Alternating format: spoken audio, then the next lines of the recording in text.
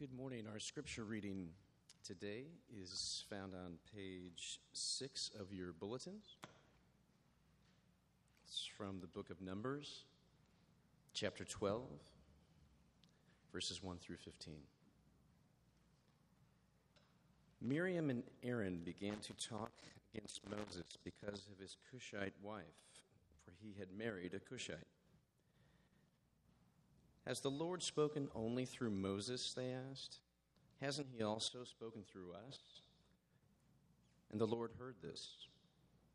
Now Moses was a very humble man, more humble than anyone else on the face of the earth. At once the Lord said to Moses, Aaron, and Miriam, "Come out to the tent of meeting, all three of you." So the three of them went out. Then the Lord came down in a pillar of cloud. He stood at the entrance to the tent and summoned Aaron and Miriam. When the two of them stepped forward, he said, "Listen to my words. When there is a prophet among you, I, the Lord, reveal myself to them in visions. I speak to them in dreams. But this is not true of my servant Moses. He is faithful in all my house. When I speak face to face clearly, with him I speak face to face clearly and not in riddles. He sees the form of the Lord. Why then were you not afraid to speak against my servant Moses?" The anger of the Lord burned against them, and he left them. When the cloud lifted from above the tent, Miriam's skin was leprous. It became white as snow. Aaron turned toward her and saw that she had a defiling skin disease. And he said to Moses, "Please, my Lord, I ask you not to hold against us the sin that we have so foolishly committed. Do not let her be like a stillborn infant coming from its mother's womb with all its flesh half eaten away." So Moses cried out to the Lord, "Please, God, heal her." The Lord replied to Moses, "If her father had spit in her face, would she not have been in disgrace for 7 days? Confine her outside the camp for 7 days. After that, she can be brought back." So Miriam was confined outside the camp for 7 days, and the people did not move on till she was brought back. The word of the Lord.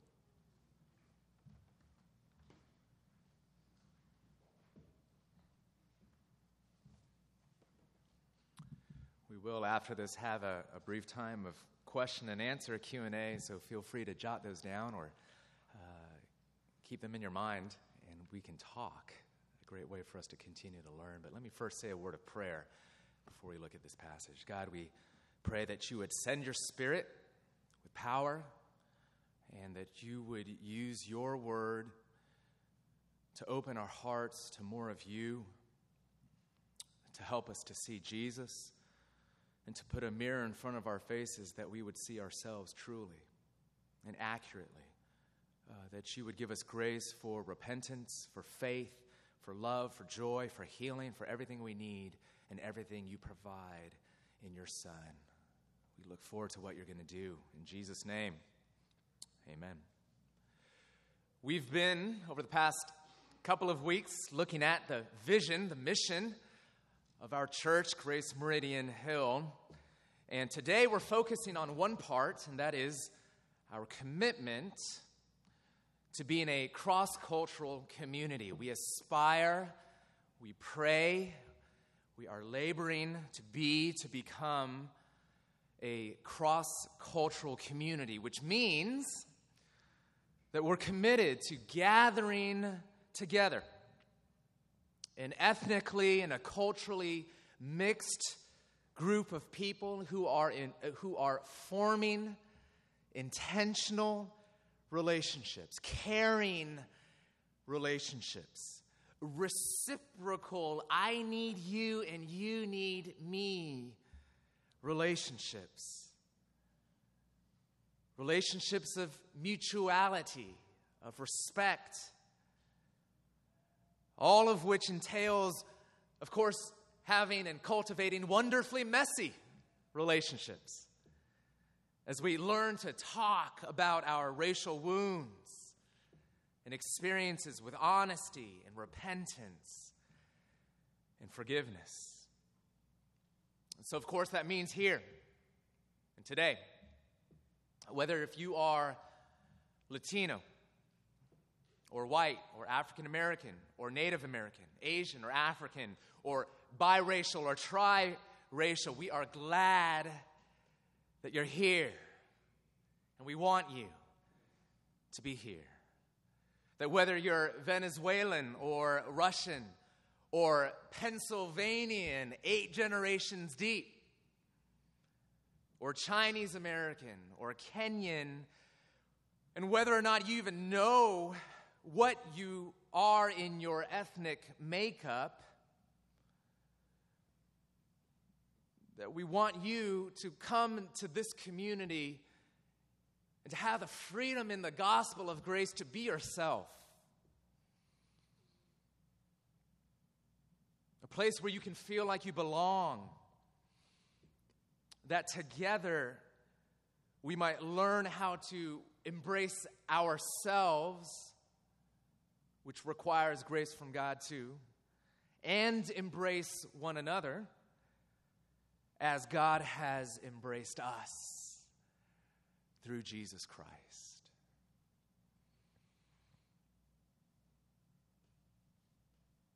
This is an endeavor and a vision which includes grappling with things like racism and racial brokenness. Enter today's passage.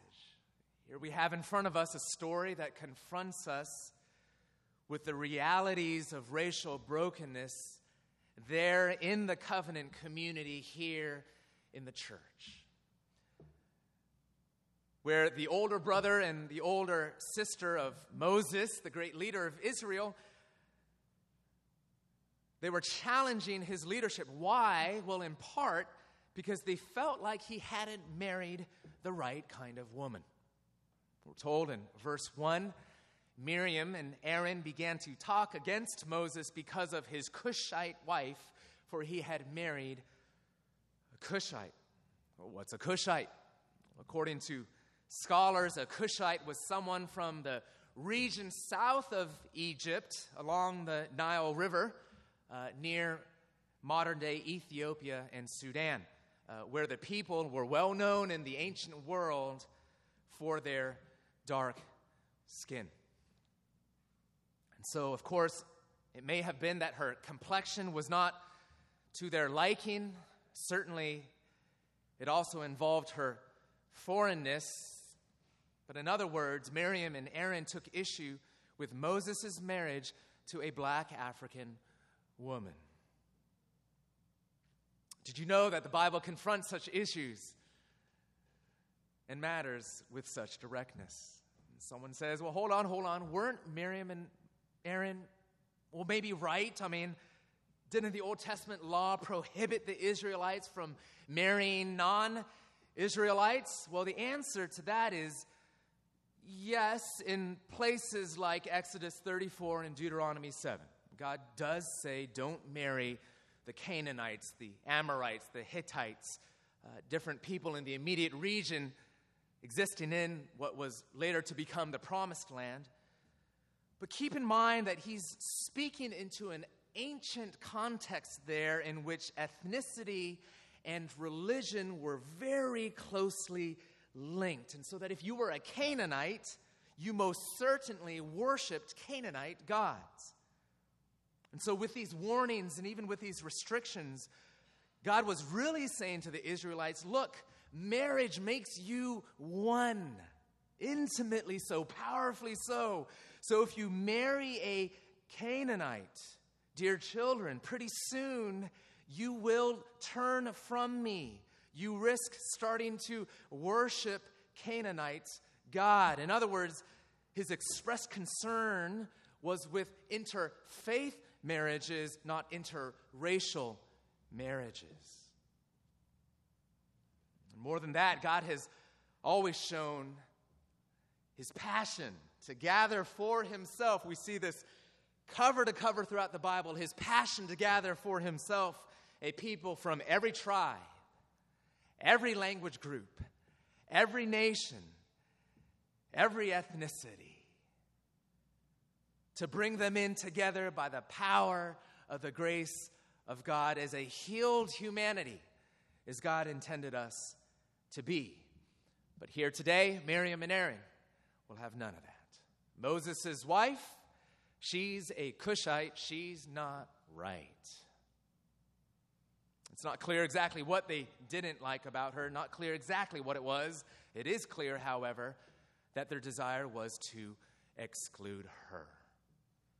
Our vision for building a cross-cultural community most certainly involves much more than talking about racism. But let's be clear, there will be no authentic cross-cultural community without addressing racism and racial exclusion. So can we do that together for a few minutes, and beyond these few minutes, throughout the life of our community as we grow in this way? First, by looking at this fascinating story. 3 quick points. First, the dynamics of racism. Secondly, the problem with racism. And thirdly, the healing of racism. First, the dynamics of racism. It is deeper than we typically think.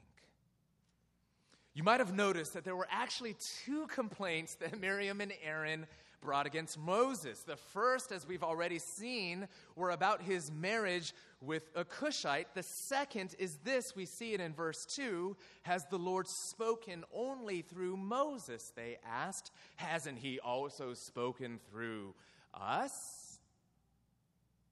Hey, is Moses the only prophet around here? Is the only one that's going to get credit, that's going to get office, that's going to get status? What are we? Chopped liver? You see? And this is more than just sibling rivalry. Miriam and Aaron were struggling with what you might call power envy. They wanted Moses' status. They wanted his influence, his importance. And here's the insight this gives us. Racism doesn't start with, hey, I see you, I don't like you. That's just the surface manifestation of a deeper commitment of the heart. Racism doesn't start with, I think you're unimportant. It starts with, I think I'm important. To promote me, I must demote you. If I'm trying to move up, I'm going to drag you down. If I'm consumed with being an insider, if that's what gives me status and significance and a puffed up ego, then I must see and treat you as an outsider. When we look down on someone because of their race or culture, it's usually because we lust after status and significance, and we're actually deep within, deeply insecure. It's worth a look within, isn't it? But racism is not only deeper than we think, it's also wider than we think. Understand this issue with Moses' wife it's not simply a debate between 3 siblings. Remember, Moses here is the unique mediator, the go-between between the God of the universe and the people of God, the mediator of God's covenant. Aaron is the high priest of Israel, and Miriam is not only a prophetess, but we see her function as one of the chief worship leaders in the community of faith. So here we have, among these 3, tons of power, tons of authority, the power to interpret God's laws, the authority to enforce God's standards. And so what's at stake here in this moment? Not just one man's marriage, but Israelite society as a whole. That Miriam's goal is not simply the exclusion of Cushites from her nuclear family. Her goal is the exclusion of Cushites from the covenant community, the people of God. In other words, this passage reminds us importantly that racism is institutional and not just individual. Yes, racism is personal. It is internal. It infects my beliefs and attitudes and assumptions about people who are different from me as I seek to exclude them, first and foremost in my heart. It shapes my biases, my blind spots, as well as the way I act upon these internal feelings, acting upon them through my behavior. But racism also has systemic and institutional dimensions. You say, what does that mean? Well, it's where racial bias and exclusion gets built into policies and practices of government agencies, yes, of schools, who gets in and who makes it to the top, of financial systems, who has access to money, who has the power to use it and distribute it, or businesses, how people are hired, who can flourish in it, who has positions of leadership, or even of churches, who gets to feel like they truly belong, who gets to serve, who gets to really feel at home, who gets to lead. The individual and the institutional, the personal and the systemic, they're interrelated. And so, friends, if we're going to address racism, whether in the church or in society, effectively, we have to tackle it at both levels. But here's the thing. We typically don't. Here's the thing. When talking about racism, whether in the church or in society at large, we generally tend to focus solely on the beliefs and the behavior of individuals rather than systems. It's easier to focus on, it's easier to spot, to identify. American Christians are especially susceptible to this because of our overwhelming emphasis on a personal relationship with Jesus Christ. We tend to be even more individualistic, statistics show, than the average American, and therefore tend to be more blind to the systemic and institutionalized forms of racism all around us. Which, to give you one example, is why so many Christians, let alone the wider population of Americans, had such a hard time understanding what was going on in Ferguson, Missouri over the past several weeks, where a police officer shot and killed an unarmed young man, 18-year-old Michael Brown, where the protests that followed were not just about the actions of individuals, and not just because of some implication that an individual officer was or wasn't a rabid racist himself.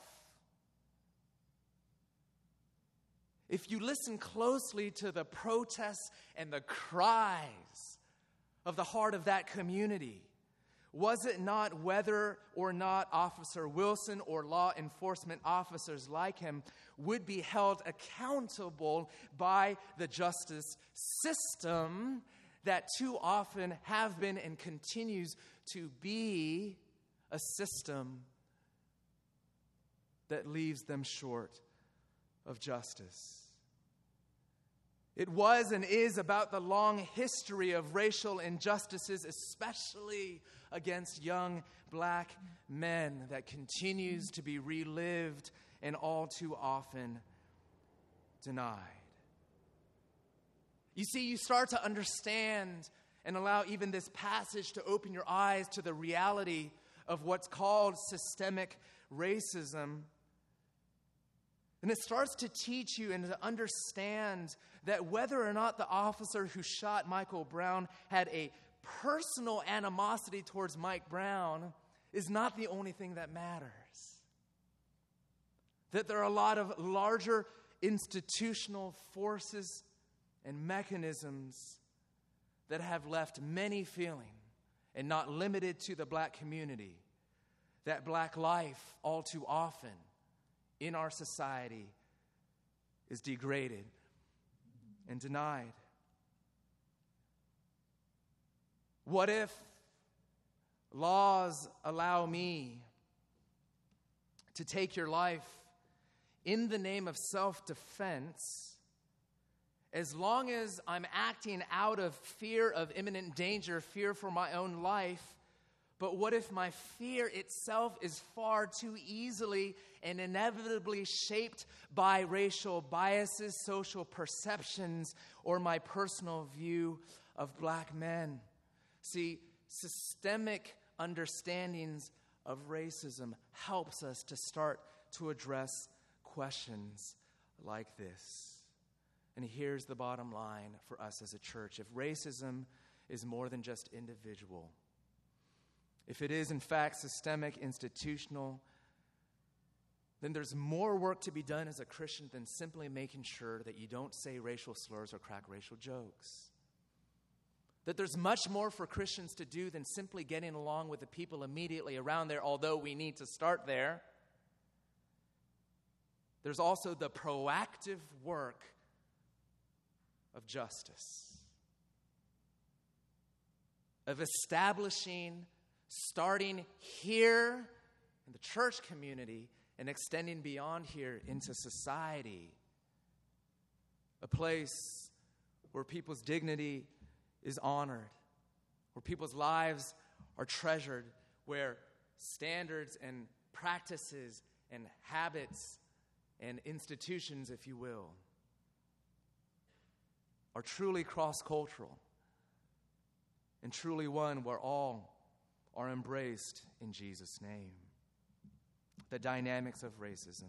Secondly, and quickly, the problem with racism. The story continues here. Aaron, Miriam, Moses, with incredible suspense. The Lord calls them to him. Verse 4, come out to the tent of meeting, all three of you. Uh-oh. We're in trouble. Tent of meeting, of course, was the personal meeting place between God and Moses, sort of like his own private phone booth, where God spoke to Moses, we're told, like a friend speaks face to face to another friend. God comes down in a pillar of cloud, verse 4, which is his chosen way of visibly manifesting that he really is right before you. He stands at the entrance to the tent, and you can almost hear a court clerk shout out, all rise. Aaron and Miriam are summoned before God. The two of them step forward. God speaks very clearly, underscoring Moses' authority. And then we see in verse 10, when the cloud lifted from above the tent, Miriam's skin was leprous. It became as white as snow. Aaron turned toward her and saw that she had a defiling skin disease. God here was not only punishing, he was also teaching, telling about what racism does. What's the problem? Yes, racism violates the other person, and we tend to focus on that, and we need to remember that. But this passage actually focuses on two other problems with racism. That racism violates not just the other person, it violates God. It's why we can call racism sin against God. Why would God take it so personally? It's because he has made every single person, as we're told in the Bible, in his image. As a true, if partial, reflection of his beauty and majesty and glory. That in the unique way in which you see another human being, with all their cultural and ethnic and racial dimensions right before your eyes, and experience right in your relationship with them. That God says, with the full force of his own personhood behind it, that you're experiencing and seeing is a little piece of me.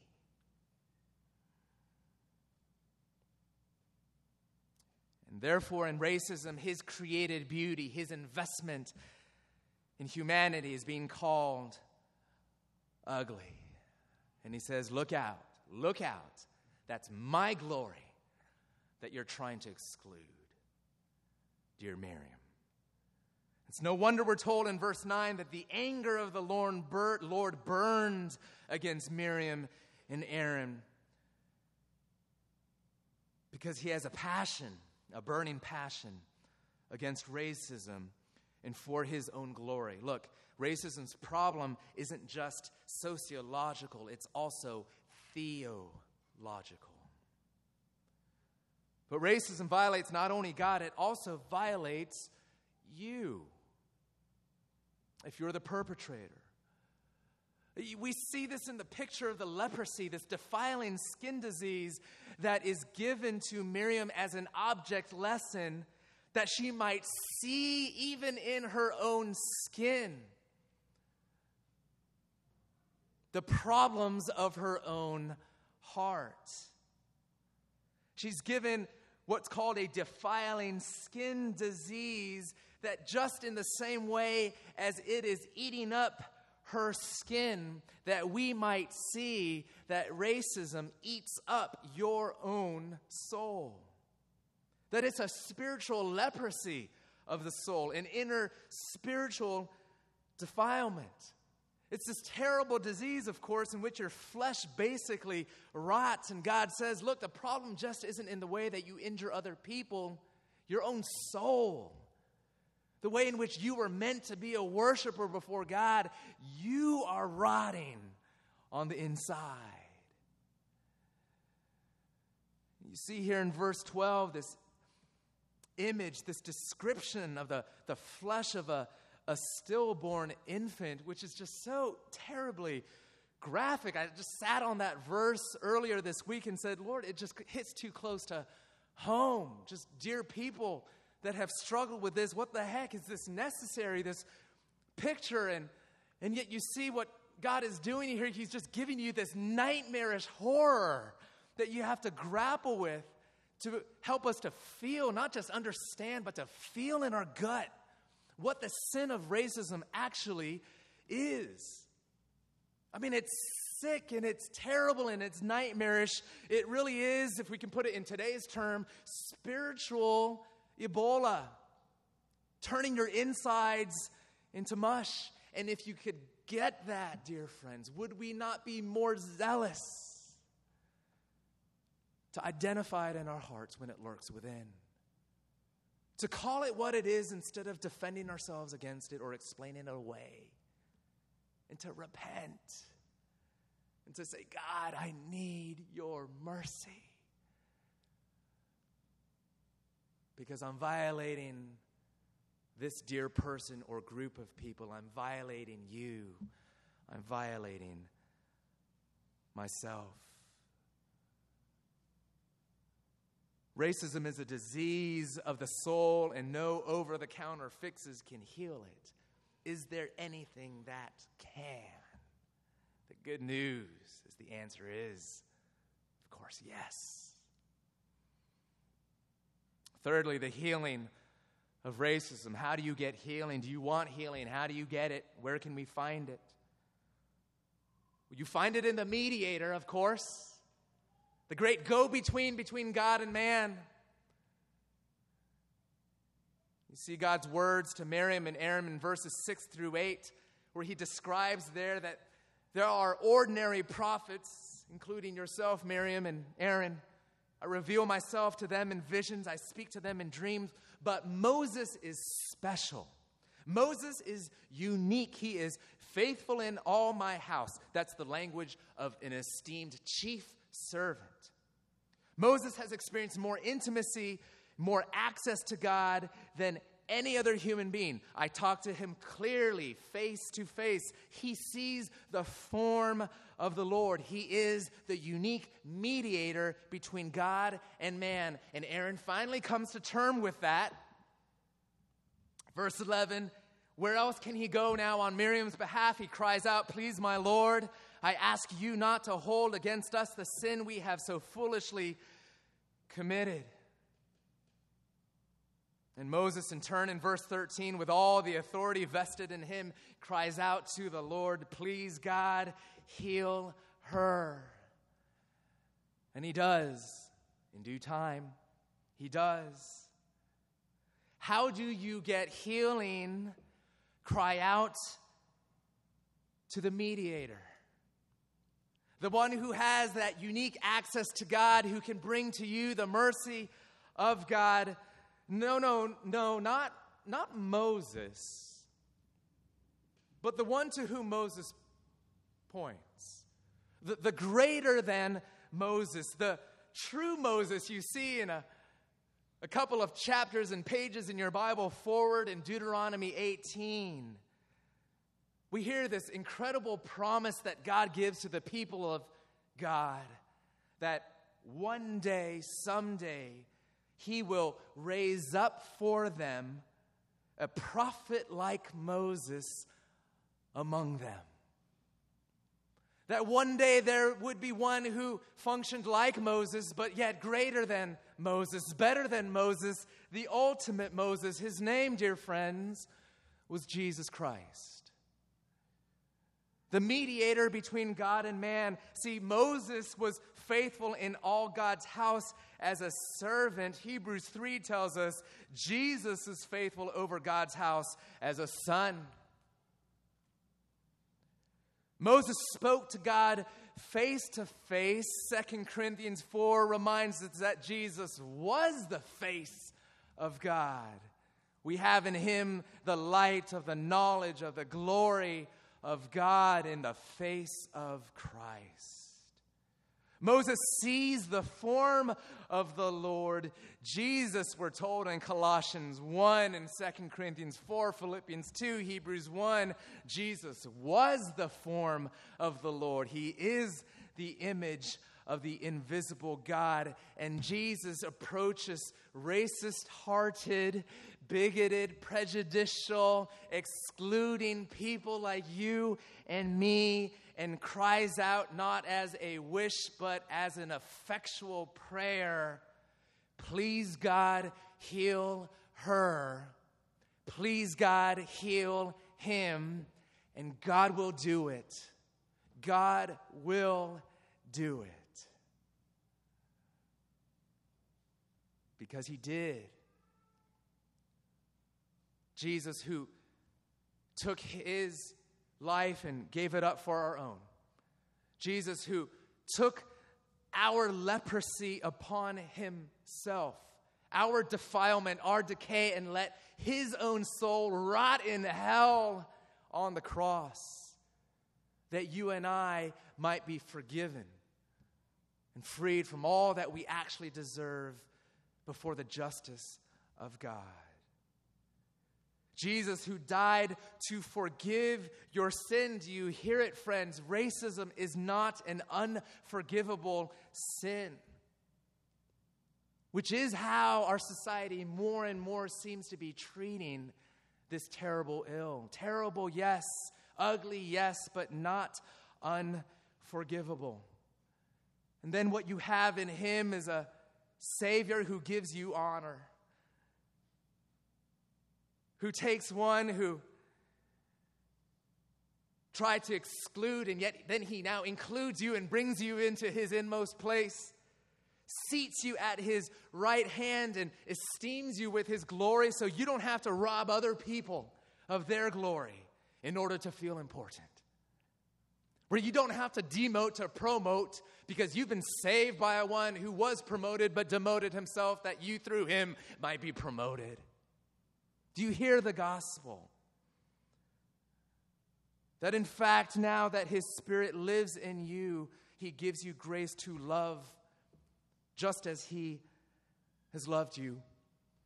And so you see one who was able to move across worlds, one who left the comforts of heaven, as it were, and entered into the skin of our humanity, who moved into our lives and saw the world through our eyes and walked this world in our feet, that we, like him, can begin to look at one another with incarnational love and say, dear friend, different from me, what is it like to be like you?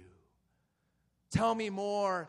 I love you. Tell me more what the world looks like through your eyes. What Ferguson, Missouri looks like through your eyes. What Washington, D.C., what Columbia Heights and Mount Pleasant and Adams Morgan and our surrounding neighborhoods, the systems of this country, the institutions even of our own city, what does it feel like to be you? Tell me, because I'm listening. And I love you because I have been richly loved. You noticed, lastly, in verse 15, that Miriam was confined outside the camp for 7 days. Again, God here giving her an object lesson, showing what it's like to be excluded before restoring her and being included. But you notice the people did not move on until she was back. They did not ditch her. They waited for her. This is the community restoring her, because racial reconciliation and justice must involve the entire community. It must be a community enterprise, commitment, mutual promise to invest, to be involved in the process of reconciliation and pursuing justice. They waited for her. Will you wait for me?